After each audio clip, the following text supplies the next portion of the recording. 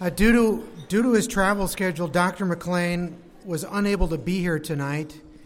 He has really been doing a lot of traveling this year, and especially recently, with meetings, with donors, trying to get this second campus off the ground. So he asked me to take his place here tonight and offer some brief remarks on the occasion. So this is a time to give thanks for the many blessings that we share. Friends and family, the liberty we enjoy as Americans, the education we have received at the hands of our parents and teachers, and the gift of faith we have received from Almighty God, from whom all these blessings flow. Now, this time of the year, I always feel very patriotic at Thanksgiving, and those songs by Chrysostomos kind of stirred my emotion.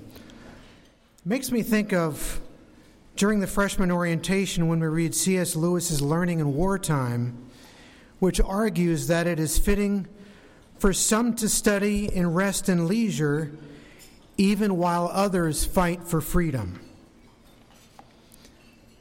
While this is undoubtedly true, it is fitting nonetheless that we who read and discuss the great books and pursue the life of the mind should remember the soldiers, the sailors, the Marines, and the airmen who are stationed around the world, some of them in harm's way, all of them far from home, away from friends and family.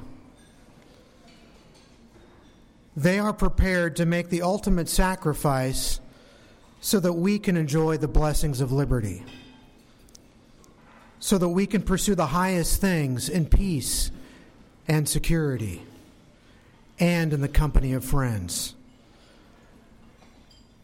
So I think we need to honor their service and out of respect, remember them at this time. Thanksgiving is also a time for us to remember the founders of our country and the political institutions that make possible the pursuit of truth and excellence here at the college. Of course, we should also be grateful for the founders of this college, for the risks they took to start the school. You know, back in the old days, the early tutors were paid so poorly that to make things work, to put food on the table, they had to get odd jobs over the summer. I know that Dr. McLean, Dr. Kaiser, and others spent the summer roofing so that they could make ends meet. They made that sacrifice because they believed in this college. They believed in this program. And I'd have you especially remember today Peter DeLuca, one of our founders, who just recently retired as Vice President for Finance and Administration. In many ways, Mr. DeLuca, more than anyone else, was responsible for the start of this school.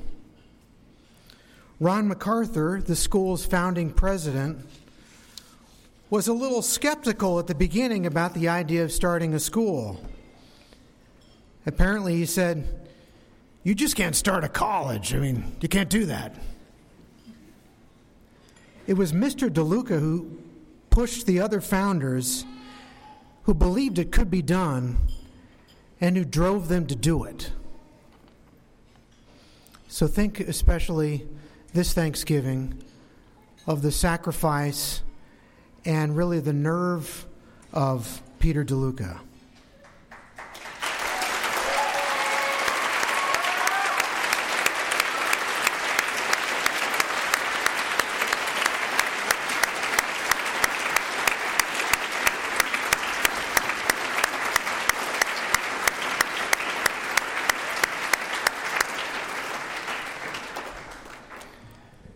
Remember also the benefactors of the college, many of whom make countless sacrifices to donate to the school year after year because they know that what we do here plays a vital role in the future of Catholic higher education in this country and of the Church in America.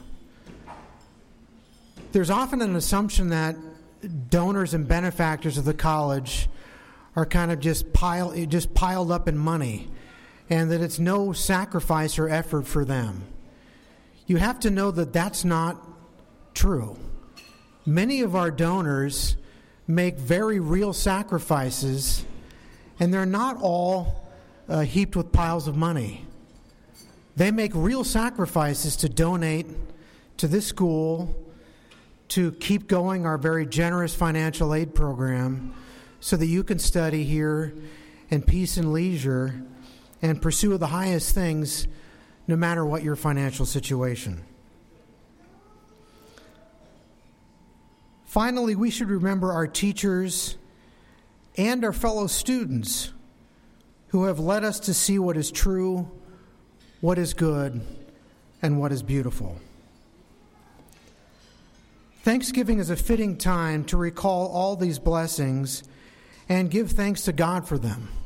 They all come from God. Many of them come through His instruments, but they all come from God. But to really be thankful and show gratitude, it's not enough to show gratitude in words. We have to do it in our deeds.